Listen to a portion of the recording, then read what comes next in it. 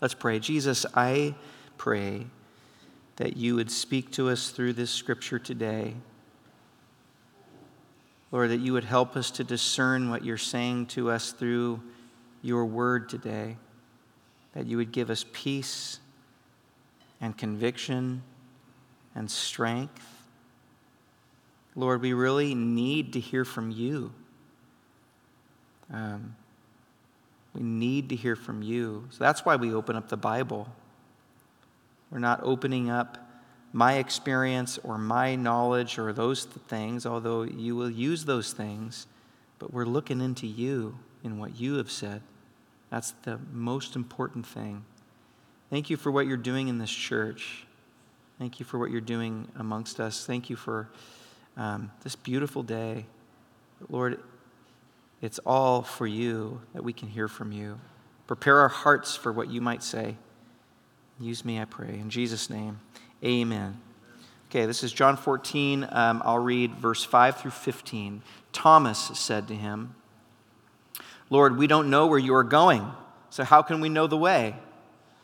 And Jesus answered, famous line, famous Jesus line here, I am the way and the truth and the life. No one comes to the Father except through me. And here's where we're going to really launch off of this verse today. If you really know me, you will know my Father as well. From now on, you do know him and you've seen him. Oh, then Philip said, Lord, show us the Father and that will be enough for us. And Jesus answered, don't you know me, Philip, even after I have been among you such a long time? Anyone who has seen me has seen the Father. How can you say, show us the Father? Don't you believe that I am in the Father and the Father is in me? The words I say to you, I do not speak on my own authority. Rather, it is the Father living in me who is doing his work. Believe me when I say that I am in the Father and the Father is in me, or at least believe on the evidence of the works themselves. Very truly, I tell you, whoever believes in me will do the works I have been doing, and they will do even greater things than these, because I am going to the Father.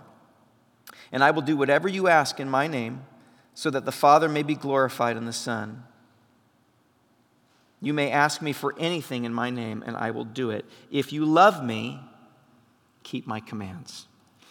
Okay, this is a very simple scripture. It's not going to take much for you to see what's going on here or what the main point is. What Jesus says here is in some ways one of the most basic messages of the entire Bible. This is Christianity. If you want to boil it down, if you want to know what Christianity is about and you want to boil it down to a simple line, it's really found in verse 7. If you really know me, you will know my Father as well. That is the story of the Bible. That is what Christianity is. What's the goal there? Can anybody tell me what Jesus is saying? If you know me, you will know my Father as well. What is the goal of Christianity? From that verse. It's not a trick question. Nope. It's right there. Nope. Just read it. It's not knowing about Jesus and the Father being one, even though that is true. You are right. But look what he's saying here. He's saying, if you know me, you will know my Father as well. Christianity is about knowing God. That simple. It was so simple it seemed like a trick question, didn't it? The Scripture is about knowing God. And that, my friends, is the entire point of why you are here. That is the entire point of Christianity. It's that simple. Christianity is about knowing God. Make no mistake about it. The essence of Christianity is, and let me add a word, is personally knowing God. It's a personal knowledge. It's about growing in a personal knowledge. It's about growing in a relationship with an actual person. That's what Christianity is about. And that, therefore, is the priority. That's what comes first. That is the end by which we use the means. That's what it's all about. everything else in the Christian faith, everything else in the Christian faith comes second to that very simple concept of knowing God personally. Everything else serves that purpose and serves that end. Everything else is consequence. Everything else flows from knowing God. And that's what makes Christianity extremely different than any other religion. Christianity says your behaviors, your life, your conduct, all of your practices and traditions flows from knowing God personally, rather than we do these traditions and you have a certain conduct and you behave a certain way in order to get to God. Christianity says it comes from that. And the Bible affirms this throughout. For example, there are some incredibly great and famous prayers throughout the Bible. I would really encourage you to look at them. They're incredible. And if you analyze the great prayers of the Bible, one thing that you'll be shocked to find is that generally these prayers are not praying for things like joy or power or blessings or success. None of the great prayers of the Bible are at all like the way that we pray ourselves normally. Almost always, the great prayers of the Bible are for personal knowledge of God, to know Him more. Let me give you a few examples. Paul's got some of the most famous ones. This is from his prayer from Ephesians chapter 1. He says, "For this reason, ever since I heard about your faith in the Lord Jesus and your love for all the people, I have not stopped giving thanks for you, remembering you in my prayers, and I keep asking that the God of our Lord Jesus Christ, the glorious Father, may give you the spirit of wisdom and revelation," here it is, "so that," why am I praying for all these things? "So that you may know Him better." You may know Him. Here's Ephesians chapter 3. He says, this is Paul, "And I pray that you, being rooted and established in love, may have power together with all the Lord's holy people." Why? "To grasp how wide and long and high and deep is the love of Christ, and to know this love that surpasses knowledge." I'm praying that you know something that's unknowable. To know this love that surpasses knowledge, that you may be filled to the measure of all the fullness of God. I want you to have power. I want you to have wisdom. I want you to be blessed so that you can know God and keep growing in that knowledge. And that is also what the Bible would say, ironically, is the problem with mankind. If we flip this coin over, if Christianity is about knowing God, the Bible would then say the problem with mankind is that we don't know God. And everything breaks apart from there. For all the problems the human race faces, whether it's war or racism or disease or selfishness, poverty, any of those things, all the things we are so obsessed with getting right. If you tune into any news channel, we're obsessed with the problems of the world right now. Always are. We're so obsessed with our needs and our problems. We're obsessed with knowing ourselves, and we have all these philosophical problems, but the Bible would sum it all up in a very basic way. The real problem with the world, the Bible would say, and everyone in it, everyone corporately and individually, is that we don't know God personally. Not know about God, but we don't know Him personally. Or that we don't know Him well enough personally. We don't know Him well enough. We're all on some kind of a spectrum, aren't we? We all know God, some of us more, some of us less than others. Personal knowledge is everything, and that's exactly what Jesus is saying here. In the very basic text, which is why I picked it, the Transfiguration, which is what we'll get into next week, is a very complicated text, and I needed another week on that one. This is a very simple idea. That's what Christianity is all about. According to Jesus, the personal knowing of God will solve all your problems.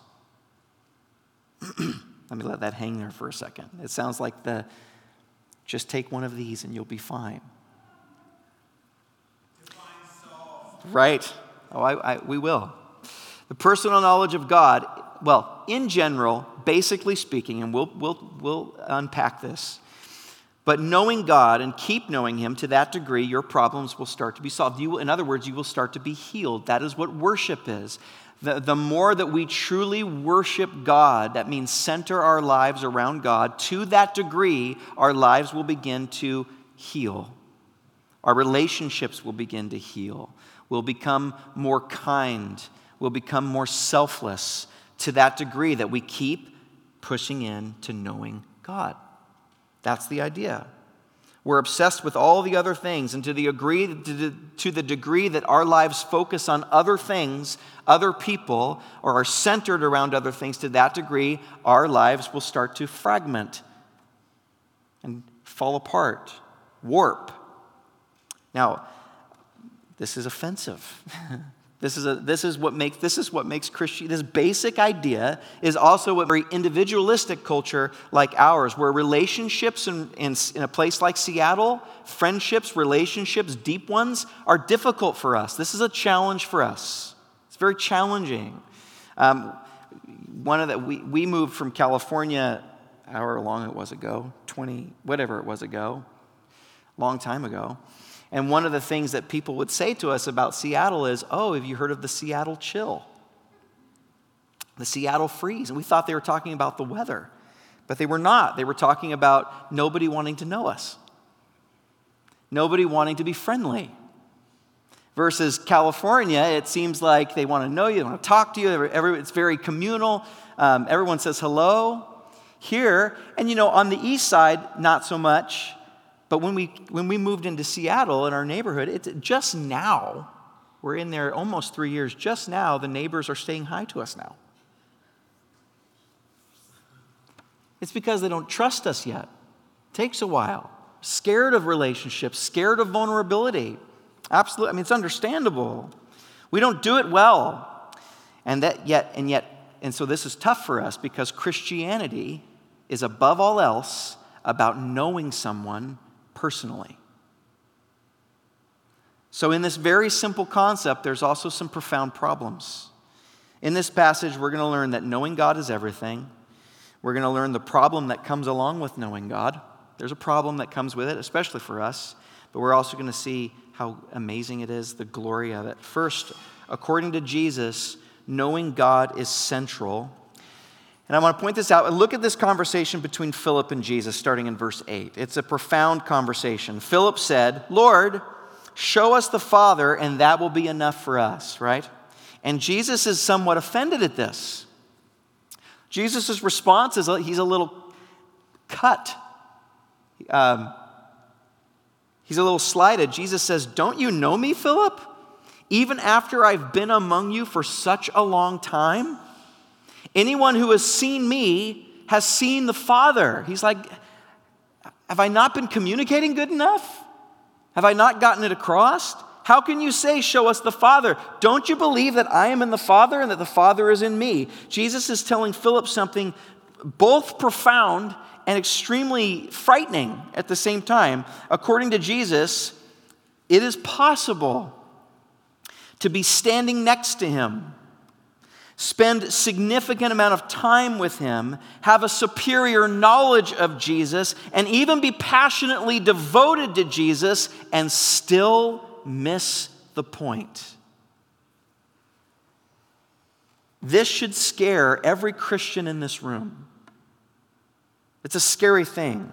You can be filling your time with Christian activities. Certainly Philip was. He had given up his life to be a disciple of Jesus Christ. Even serving people in the name of God. These were all the things that Philip had been doing and witnessing with Jesus the last few years. And yet, Jesus is saying, you still don't get it, Philip. You're still not getting it. Philip was a man on the inside. He was in the inner circle of Jesus. In the inner circle of the ministry. He knew Christ. He was even devoted to Christ. He had given up things for Christ. He was busy doing all the things that Christ said. And Jesus is saying that it's possible to be busy in the Christian life, to have knowledge of him, and to have even a level of devotion and zeal and still miss the point and still not get it. When I first read this, as simple as it was, it took my head off. It was a scary thing. It's a scary statement. So Jesus is making a very, very, very clear distinction here between knowing about him and a personal knowing him as a person. A very important distinction. In fact, we'll get into this, there's even 2 different Greek words that get very drilled into what it means. You can know about God, you can know a lot about God without knowing him personally. This is the danger, I think, with Christian culture and some of the ways of how we do church. We saturate ourselves in Bible knowledge. We read a lot. We are in an information age where information, you can Google something about Jesus and all sorts of information comes up. Even Bible verses come up very quickly. And we can know that and know a lot about him and even feel moved about it to a certain extent. Think of it this way. If you sit down with a person, right, and this is again, Christianity is about a person. So if you sit down with a person for the first time and get to know each other, what typically happens in that exchange? It's a progression, isn't it? In the beginning, there'll be a lot of informational type knowledge that'll be passed between the two of you. In the very infant stages of your friendship, where are you from? What do you do? That's typically what happens. What do you do for work? What do you do? Do you like this? Do you like that? What are you into here? What are you into that? A lot of information that you can get about that person without knowing them personally, right? You don't have to have a personal relationship yet. And that's just a start. But eventually, if the relationship's going to grow, you cross a line, right? It hits a new gear at some point, or it doesn't, and the relationship goes nowhere. But if it's going to keep going and growing, it crosses a line. If you really want to get to know someone, you've got at some point to get personal. At some point, you're going to need to be vulnerable. In stages, perhaps, maybe progressively, but at some point, you're going to have to disclose something of who you really are. Your fears, your passions, something raw. That's just a start. In other words, you begin to talk about issues that actually affect the way you live. You begin to talk about things that really do matter to you. Non-negotiable things that you're not going to back down. At first, maybe you start to read each other like, okay, what are some places that I can compromise? But at some point, you're going to hit bedrock and you're going to realize this is a point where this person's not going to move. This is them. And this is me. You begin to talk about things that really matter. What's really important to you? What has really hurt you in life? What's your story? What's really happened to you in life? What do you crave as a person? What are you living for? What gets you out of bed in the morning? What do you crave as a person? What's your story? And once you're willing to have that kind of personal disclosure, and if the other person has a level of personal disclosure towards you, and each of you responds with a level of commitment, understanding, interest, well, then you can get up and say, we've become somewhat of friends. A friendship's beginning.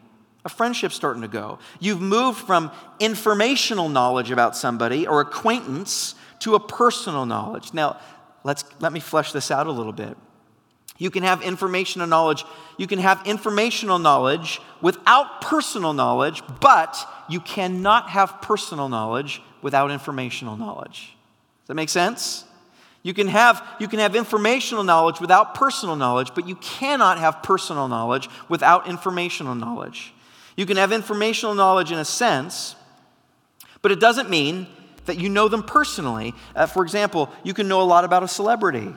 Maybe you look up your favorite celebrity, or maybe you follow somebody extremely closely, or you really just love this person's life. And you can look up a lot. There's a lot of information about, say, Chris Pratt online or whoever. Doesn't matter. You can look up a lot of information. You can know a person, but that doesn't mean you know the person. You can know where they're born. You can know how many siblings they have.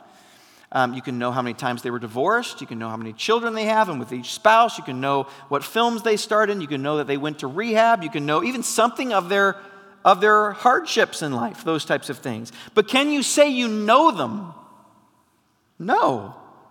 No, you can learn a tremendous amount about somebody and still not really know them. And in this passage, Jesus is not just saying that this is possible, but he's saying that this is normal for people to be around him, being busy in Christian activity. Philip is the norm. Philip was very knowledgeable about him, and yet you can still get it all secondhand. You can know about God without knowing him, but you can't personally know him without knowing about him. That make sense? You can know about God without knowing him, but you can't personally know him without knowing something about him. Let me put it this way. Let me flip it around. Let me turn it to this angle. You can know the Bible without knowing God. You can know the Bible really well and not know God, but you cannot know God unless you know something of the Bible. Jesus put it this way in John chapter 17. Ready? If it can't get more basic than this, he said, "This is eternal life." This is it. To know you, the only true God, and Jesus Christ, whom you have sent. This is eternal life. To read your Bible, go to church, and serve your community.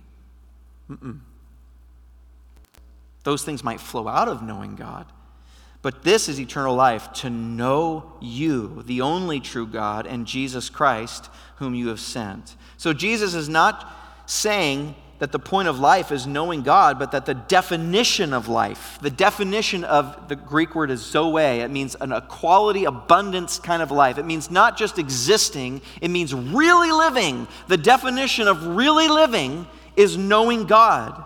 It's what you're built for. It's what you're designed for. Jeremiah chapter 9, you ready for this one? He says, this is Jeremiah, he says, "Let not the wise man boast in his wisdom." Because it's not what you were made for. It's not what you were really made for. "Let not the mighty man boast in his strength." Power, being on top, being stronger than somebody else. Don't boast in that. It's not what you were made for. "Let not the rich man boast in his riches." It's not what you're really made for. "But let him who boasts, boast in this, that he understands and knows me." That he knows me. Think of how radical this is. Jeremiah is saying, imagine being the brightest person in the world so that every university and every government wanted to work with you. Wanted your expertise, wanted to know you are in high demand because of what you know. Or imagine if you were the greatest athlete in the world and you were like a national treasure because you're just such an amazing athlete. Or imagine being the richest person in the world. What kind of life would you have in a situation like that? Most of us think fulfilling, happy. What kind of life would you have? If you're honest in this quietness of your own heart, we think that's the way to go. That's the way to live. What kind of fulfillment would you experience? What kind of fulfillment? And yet God is saying through Jeremiah, that's nothing compared to the thrill and satisfaction of knowing me. That's nothing compared to knowing me. And that's the claim of the entire Bible. That is Christianity in its simplest form. Simple yet extremely profound and a lot of major implications. The Bible dares anyone to disprove this claim. Try it, the Bible would say. Try riches, try strength, try wisdom, try all those things. Try it. The satisfaction of knowing God is far greater than the satisfaction of being the wisest, the strongest, or the richest person in the world. And we have this documented at this point. No one has ever disproved it. And those who've tried their hand at both have come away saying, it's true. Knowing God is better. Ask the average Christian today, coming out of church in Seattle, why Jesus came. Ask him, why did Jesus come? I've actually done this, and I wrote down what they said. So here's what I've heard. He came to redeem the world by dying for our sins. Jesus would say that's true, but you're missing the point. You've still missed it. Ask the average Christian what it means to be a Christian, and they will tell you a Christian is someone who believes in God, believes certain doctrines and beliefs about the Bible. A Christian is someone who goes to church and worships God. A Christian is someone who tries to live on a higher plane morally. We try to live better. A Christian is someone on mission, bringing the gospel to the sick. These are all direct quotes of people that I've talked to. A Christian is someone who tries to love God. And Jesus would say, Philip, have you been with me all this time and you've still missed it? You've missed it. I did come. I am going to die. I am going to raise from the dead. I am going to pass through the heavens, and I am seated at the right hand of the Father that you might know him. That's the point, that you might know him. All of those other things are a means to that end. When someone says, are you a Christian? It means, do you know Jesus? Do you know God? Know him.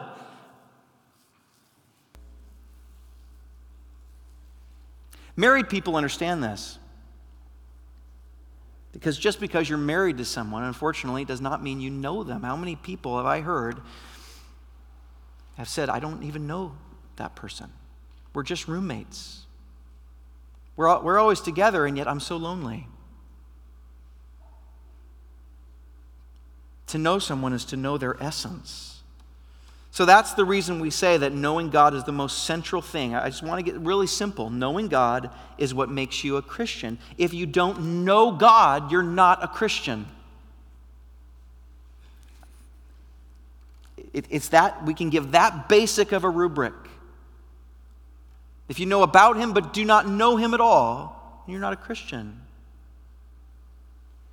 So ironically, the central point, this is point number 2, is also the central problem. Ironically, this is also the problem. Let me explain. A lot of people in this room, all of us, are wrestling with deep problems, but a lot of us are wrestling with Christianity because of the fact that Christianity is so personal. We might say it's because of other things, and a lot of people will say it's because of other things. They'll say Christianity is too exclusive, for example. That there's only one God and one way. I just can't handle that. I don't like it because it's so demanding. I have to change my life, and I have to go to church, and I have to change my schedule, and I've got to this and that and this and that. I've got to give money, and I've got to, whatever it might be. But the real problem that most folks have with Christianity, when you dig a little bit, is that it's actually too vulnerable and too personal. This is a problem that we have. Because the basic teaching, the essence of Christianity is, number one priority is a personal knowing. Because of this sets up the priority of order. And that just bothers us, especially when it comes to the Bible. Here's what bothers people, and honestly what bothers me. And what really bothered me when I was a young Christian, or maybe even before I was a Christian, about the Bible. In a sense, here's what bothers me. The New Testament will not even speak to you about anything else. In a sense, it won't even talk to you about anything else until you've answered the question, what are you going to do with Jesus? And that is so maddening. I mean, think of any blog that you've been on that have discussed Christianity. And they give out problems, and they treat the Bible like a manual, and in there should be a black and white answer to this problem. And some Christians try to fight that way. Well, the Bible says this, send. But it doesn't resonate. Why? Well, because the Bible, that's not the Bible's priority. In a sense, the Bible will not even speak to you about anything else. In other words, it won't start to make sense until first you come to a confrontation with an actual person, because that's the Bible's priority. The New Testament will not talk to you about how you should be living your life. Not primarily, it won't. Not at first, it won't. It will not talk to you about your intellectual or philosophical questions. Not at first, it won't. It's got those things in there. But it will always push Jesus first to you. And boy, is that maddening. It really is. It won't even talk to you about how you get your personal needs met. Oh, that is frustrating. People that come to Christianity thinking, oh, this will make me better. This is how I can get my spiritual needs met. People are frustrated with that. And it's super stubborn. It's really stubborn about those kinds of things. It won't talk to you about any of those things until, it will, but not until you answer the question, what are you going to do with Jesus? First things first, the Bible would say. It's almost like a person is saying, first things first. What do you do with Jesus? Who do you think he is? And that just drives us nuts. Gosh, it bothers us. Why? Well, because we have questions. Lots of them. We really do. We have philosophical issues that we really do need answers to. We have personal needs. We have intellectual problems, all of those things. We have psychological issues. Questions like, I'd love to be a Christian and it really does appeal to me, but there's one question holding me back. Why does God allow so much evil in the world? Have you heard that one? It's a big one, right? I'd love to be a Christian, but there's this one thing. How come, why would he let this madman in Russia invade Ukraine? Why all these people, why all these types of things? Why did this happen to me in my life if God loves me? Why did this happen to them or him or her? Or what about the people who never heard about Jesus? What about the lost tribes of Africa or whatever? What about them? What's going to happen to them? How do I get rid of this habit that's destroying my life? Why can't it fix my marriage first? What do I have to change to accept Jesus? Do I have to give up drinking? Do I have to give up this? Do I have to become straight? Do I have to change my politics? Is it going to make me more liberal? Is it going to make me more conservative? How am I supposed to turn the other cheek? That just doesn't even make sense to me. And the New Testament, frustratingly, if you read it for the rhythm that it is, if you notice it, it will just frustrate you because you won't find a black and white, like it's a manual that if you turn to section 2C, you'll find it. That's not how it works. The Bible will always push a person to you. The Bible will come back and say, do you accept what he said about himself? That he's the Son of God, the High King of Heaven? That's what, when you read the New Testament, that will be pushed in your face if you're reading it for what it is. And if you do accept what he says about himself, have you been willing to move from informational knowledge to personal knowledge? Have you been willing to make him the central person in your life? That's where the Bible's going to start. Have you been willing to make a personal disclosure to God? Have you been willing to trust God completely? That's what the Bible talks about, doesn't it? It talks about faith, right? That's, I think a better translation for that word is trust.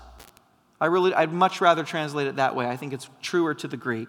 Pistis, pisteo, trust. Can you trust God? That's a very relational word.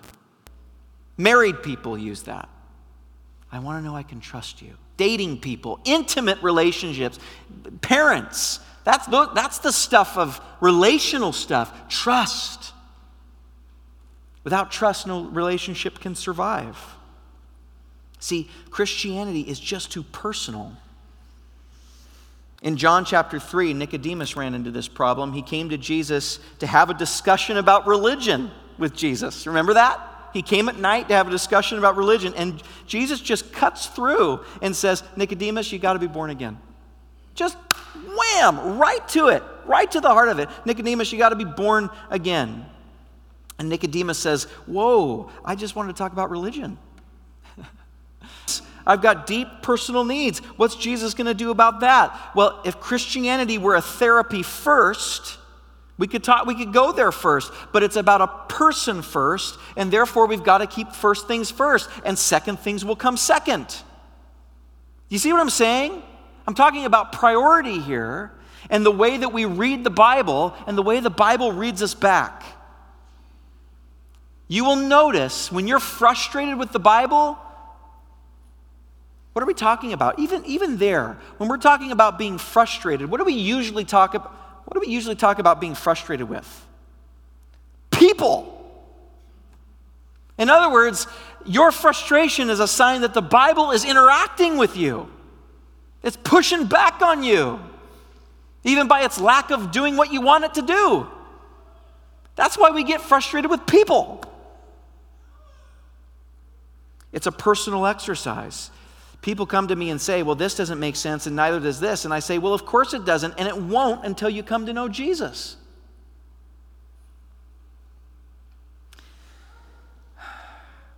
And there are some that say, well, that's really, you're at a bottleneck. And a lot of things you say about Jesus that are very attractive. There's a lot of things that we say about Jesus that are very attractive. There's a lot of things that we want to talk about.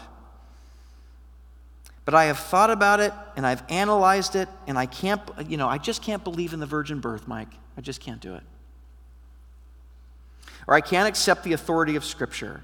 I just can't believe come on, we live in a scientific, imperialistic age.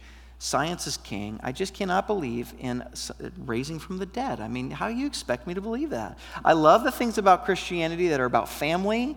I love those things. I love treat others the way I would want to be treated. Those things I'm just all on board with. I love that stuff.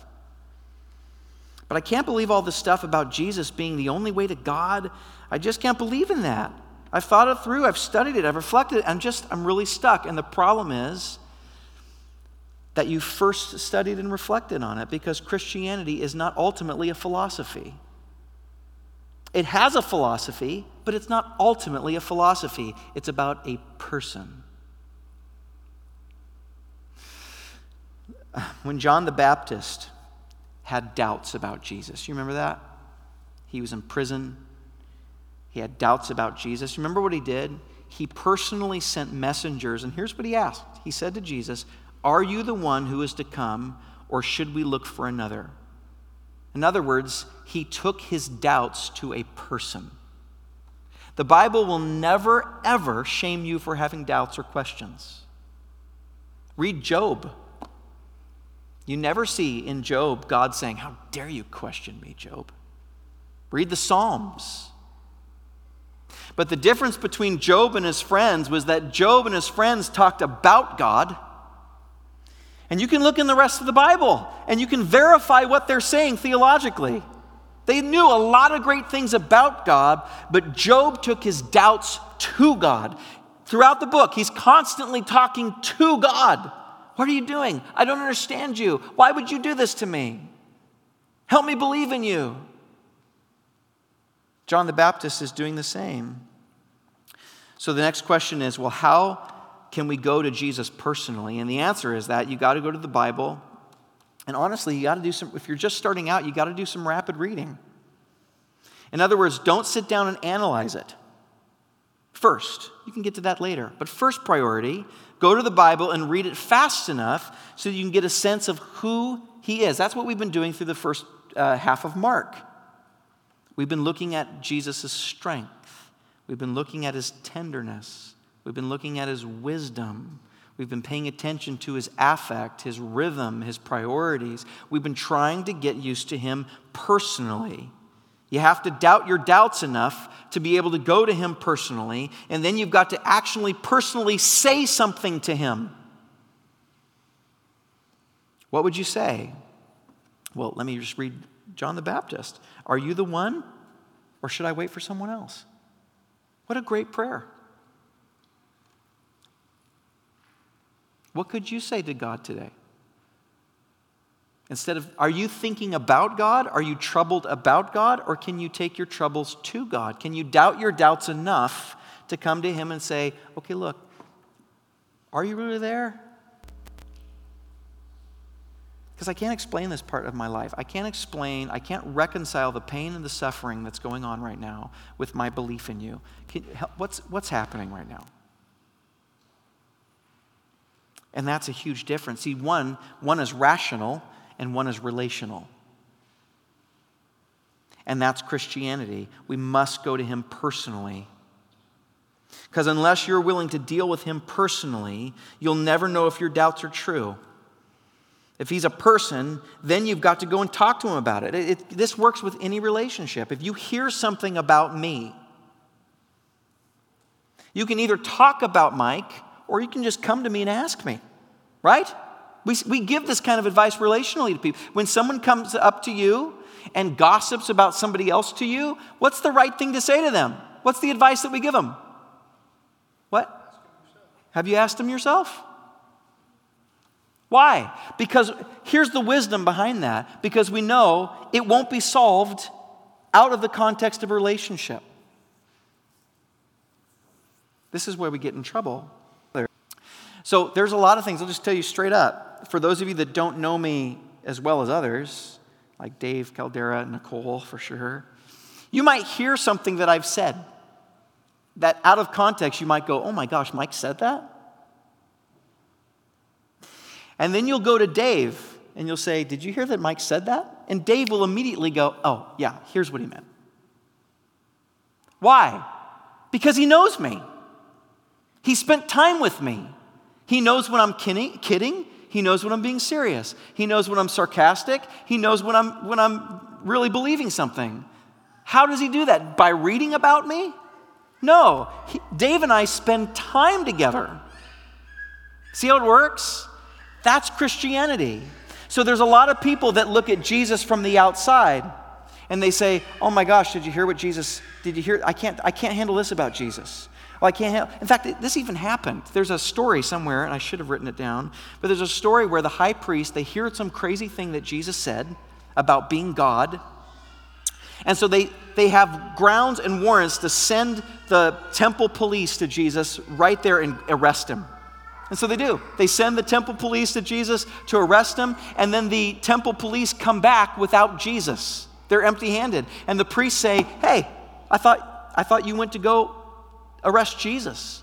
And these temple police said, no one's ever talked like him before. What happened? They heard him. They had personal contact with him, and all of a sudden, okay. Some things that Dave might hear about me, he might go, oh wow, I don't know what he meant by that, but I know he couldn't have meant this. That's what it's like with Jesus. I don't know what he means. Some things you're going to run into in the Bible, and people will bring things to you, and you'll say, I don't know what that means, but I know what it can't mean because I know Jesus. I think of the story of when he told that woman, that Gentile woman, she asked him to heal her daughter. You remember that? And he said, I've come to the lost sheep of Israel, not the dogs of the Gentiles. Jesus throws some heat. Calls her a dog. And commentators have tried to defang that as much as they've tried to say, well, it's the Greek word for a little puppy, a household dog. They've tried so many ways to because that makes us, we don't like that. It's super awkward. I don't know. I don't have a good explanation for that, but I know what it can't be. You know the number one word to describe Jesus in the Bible, his character in the Bible? Number one, if you just count them up. Anybody know? Compassion. That's number one. He displays anger. He displays grief. He displays a righteous jealousy. But nothing tops compassion. So when I see a verse like that, I can go, Jesus, I don't know what you're doing there. That makes my skin crawl, but you know what? I know you're compassionate. I know you. I know you. And I felt your compassion in my own life. You see what I'm saying? Christianity does not work outside of a relationship. There is philosophy. It is coherent. It is a coherent religion. You can apologetically argue it. All of those things are fine, but it won't work the way it was intended to outside of a personal relationship.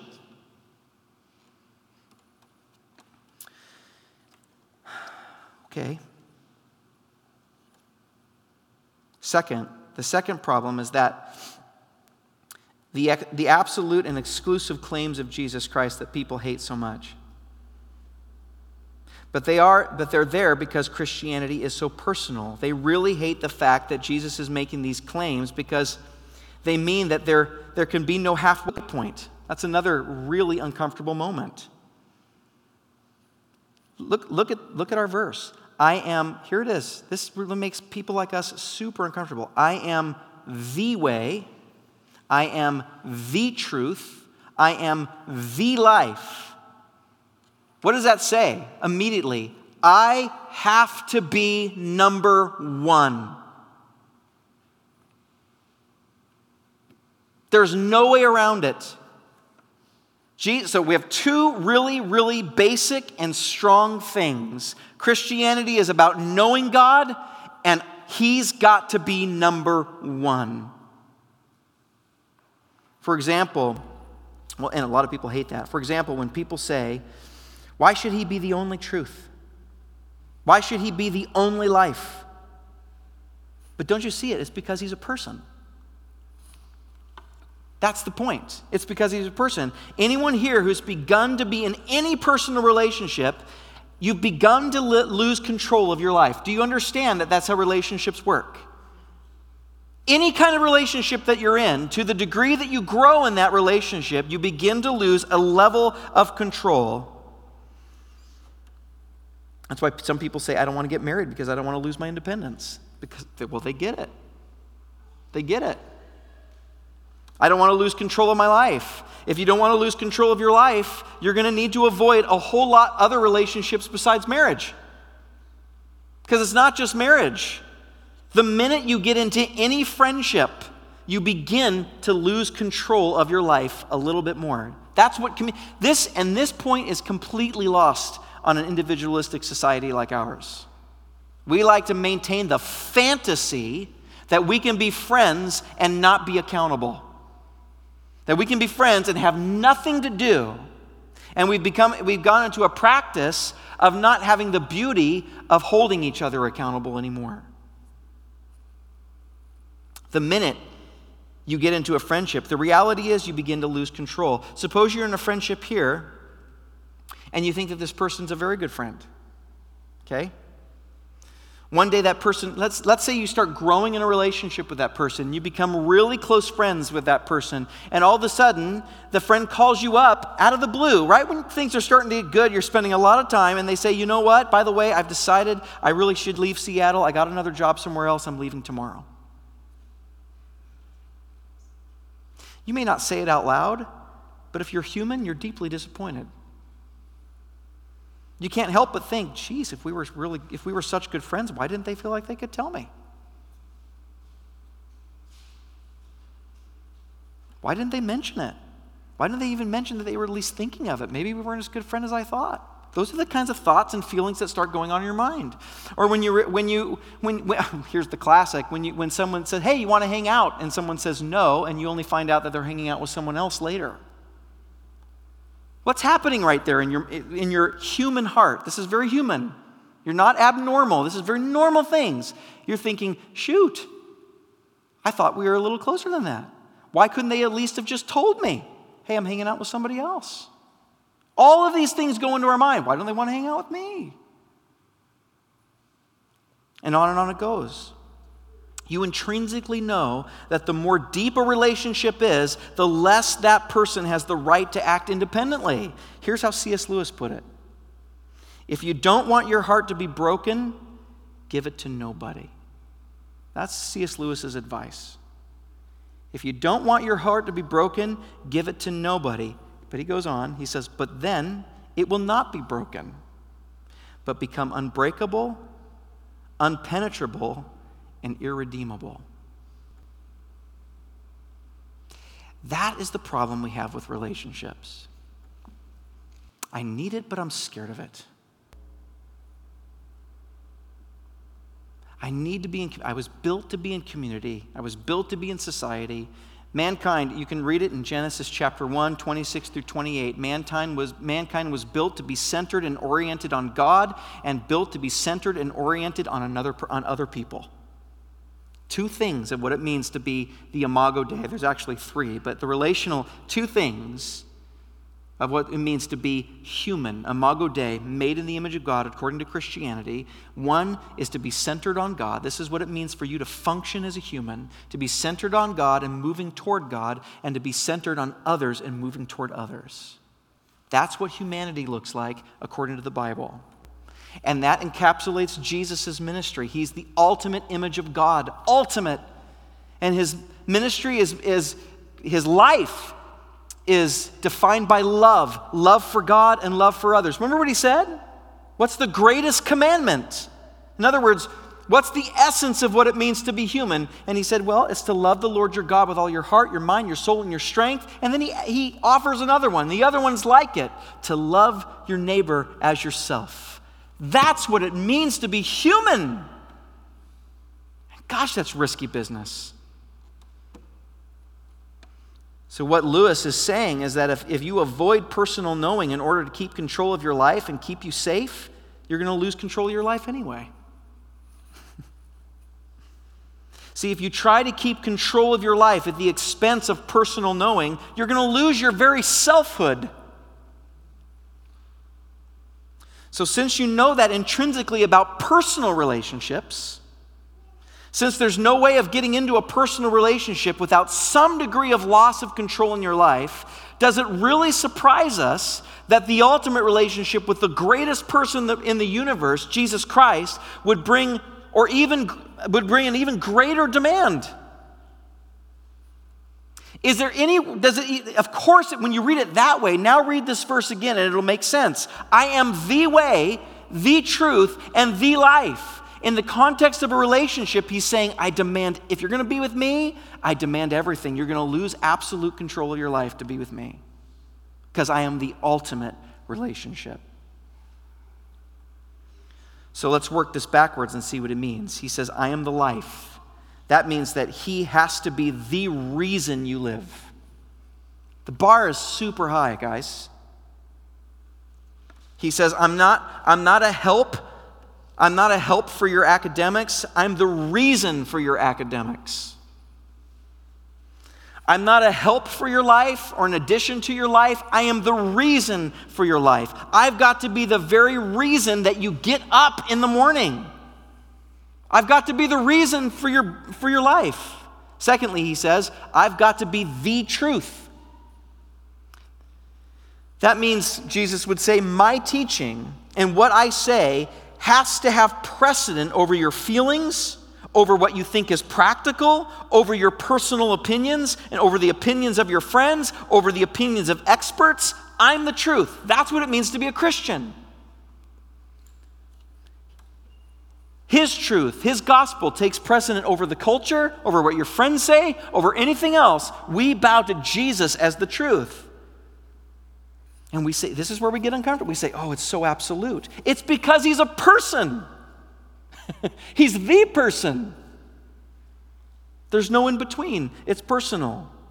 But then he says, I'm the way. And ooh, this really gets us in our culture. We say, well, what about those good Buddhists that live better lives than Christians? What about the good person who doesn't have an organized religion? How can Jesus say, I'm the way to the Father? But that's the way it is with people. And Jesus is a person. That's the way it is. This is more normal than you think. Do you see where I'm going with this? Don't you see? You cannot find your way into a person any way you choose. You know what I'm saying? You can't get into a person's life unless they let you in from the inside. This is how all relationships work, you guys. This is not rocket science. It's how it all works. You can come to somebody and you can say, hey, I'd like to get to know you. And they say, okay, well, not here over coffee, but over coffee. What's going to happen if you say no, right here, right now? We will get to know each other now, here. In other words, you're going to barge your way in there. They're going to shut down to you. And rightfully so, right? Say an athlete meets a girl, wants to get to know her, thinks she's hot, possibly date her. And she says, well, athletics don't really do it for me. I don't really know the difference between, a first down and a hole in one. But what really gets me going is discussing literature. So what does he do? He's got a choice at this point. Does he say, I'm going to win her heart through my athletic prowess? Here's a book about athleticism. Get reading, girl. No, the only way he's going to get into a relationship is if he comes in on her terms. Listen, with persons, you can't say, I'm going to get into your heart any way I please. I'm going to barge my way in. That's not how it works. Hearts only open from the inside. Every married person knows that this is true. Hearts only open from the inside through what? Trust, compromise, safety, bending to someone else's needs, putting your own self aside to give to somebody else. Relationships only open from the inside. It comes to you. Here's the way in. When a woman says to a guy, here's the way in, you want to get to know me? You want to have a good relationship with me? Well, here's how. And the guy says, I'm sorry, but I want to come in another way. At some point, there might be some compromise here and there, but at some point, someone's going to say, sorry, this is the only way in. This is now a game changer. Why would she say that? Because she's a person. He's a person. She would say, I'm a person. I'm not a mathematical theorem. I'm not a mystical force. I'm a person. And the same is with Jesus Christ. He's saying, I am the way to the Father. There's no other way in but through him, but through me. Does that seem exclusive? Does that seem exclusive? You can say to your people that are bothered by that, well, that's the way of every human being. Every human being is exclusive. You get to choose who's your friends and who's not. You get to choose who opens up to them. It's about being human. If someone comes to you and says, I'm going to get in however I choose, you would say, I'm sorry, but this is the way in. Jesus says the same thing. I am the way, I am the truth, I am the life. Do you know him? Do you know God? Do you know him? See, Jesus is so personal. Do you know him? Is he real to you? Is there a personal dealing between you and him? People say, well, now you're getting too personal. And Jesus would say, exactly. That's what Christianity is. It's very personal. Okay, last thing.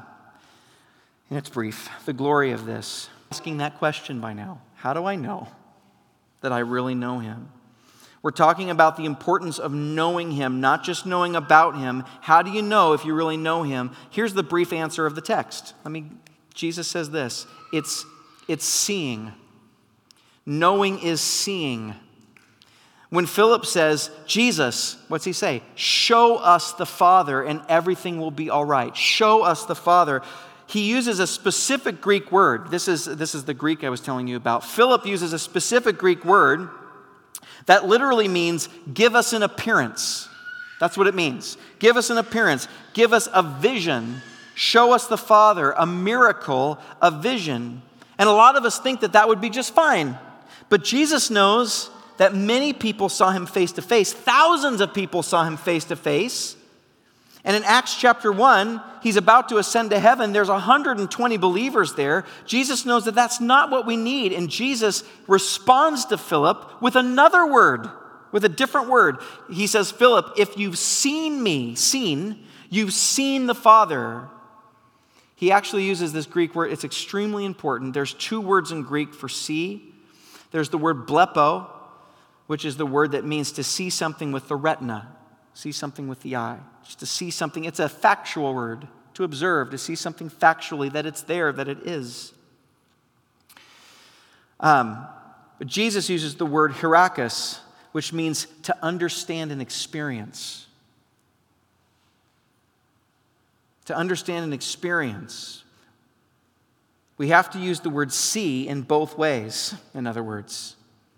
We say, I see you with my eyes, but we also say, oh, I see. I get it. That's what we mean. See, we do the same thing. Right? Oh, I see. In other words, I understand. I get it.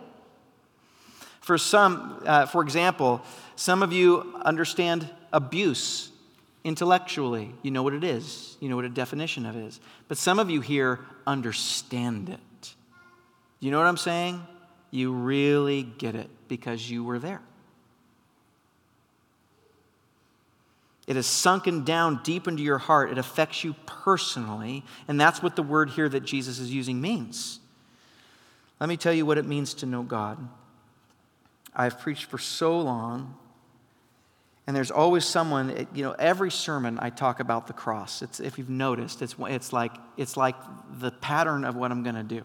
At some point, you'll be here long enough, you'll know at some point the cross is going to come into this. That's what's going to happen. And for the first time, there's sometimes, after years and years of someone listening, inevitably, someone comes up to me and says, oh my gosh, it just clicked for me today. When you said that thing about the cross. And typically, in my mind, when they're talking to me, I'm smiling and nodding. But in my mind, I'm thinking, I've been talking about the cross every week for the past 4 years. And I'm pretty sure that I've used that same material over and over and over again. But what's happening? They're seeing it for the first time. They're getting it for the first time. In other words, it moved from an intellectual seeing and observing to I see it. What's so personal about the cross? He did it to know you. Do you know that? This is why I'm here and why I'm a Christian. When I was a kid and I heard the gospel when I was 10 and moving on through my teenage years, it wasn't the coherent message of the cross that won me over. It wasn't that I just understood it and that it made sense to me that it won me over. It was when the pronouns changed. Jesus died for the world, changed into Jesus died for me. And everything changed at that moment. That's what saved me. It was deeply personal. I sensed, I'll never forget it. I was there, I was listening to a sermon. And all of a sudden, it was as if the room disappeared. The preacher didn't matter. It didn't matter what he was saying. I felt the hair on my arms go up. And I had like this time standstill moment where I knew someone was looking at me. And I mean like really looking at me.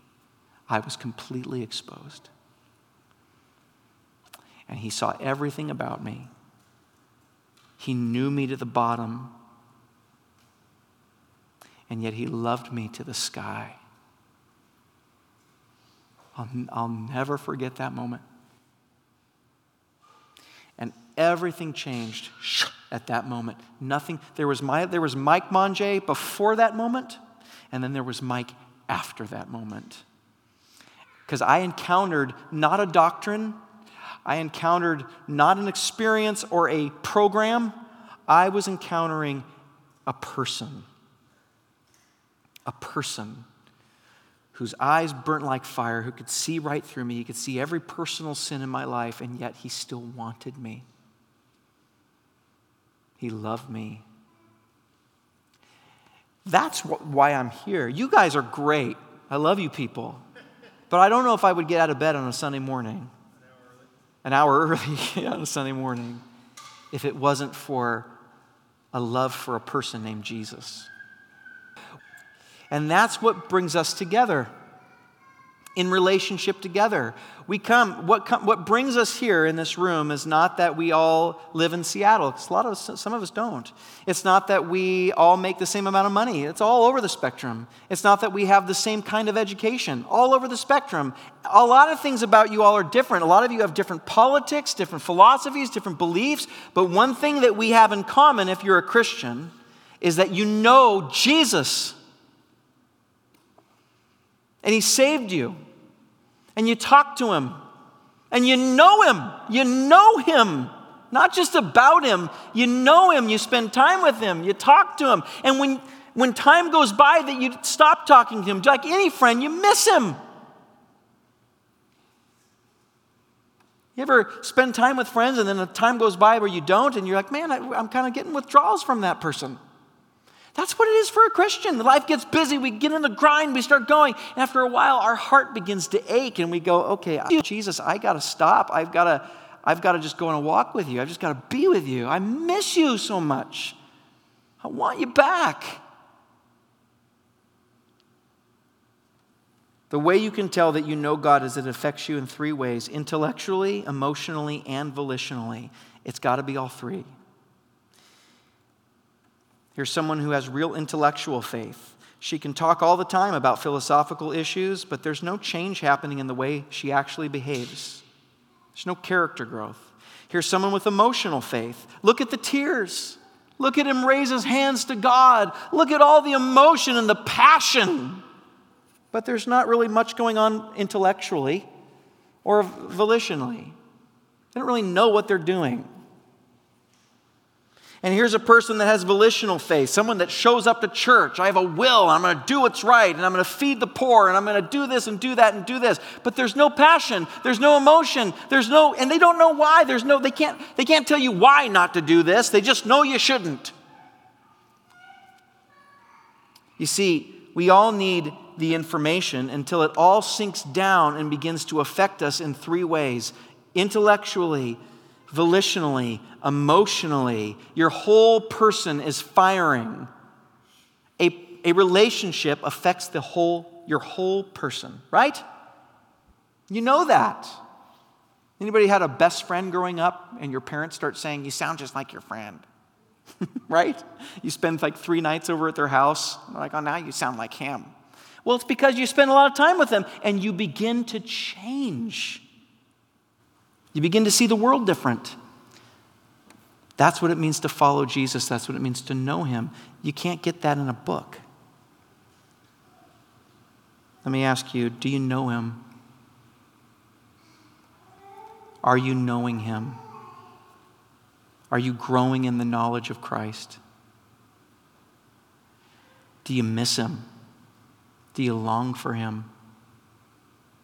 Do you wish that you missed him? Is it bothering you that you don't miss him as much as you think you ought to? That's your spirit crying out for a person, not a belief, not a book, not a doctrine. You're crying out for a relationship. And it's found at the cross.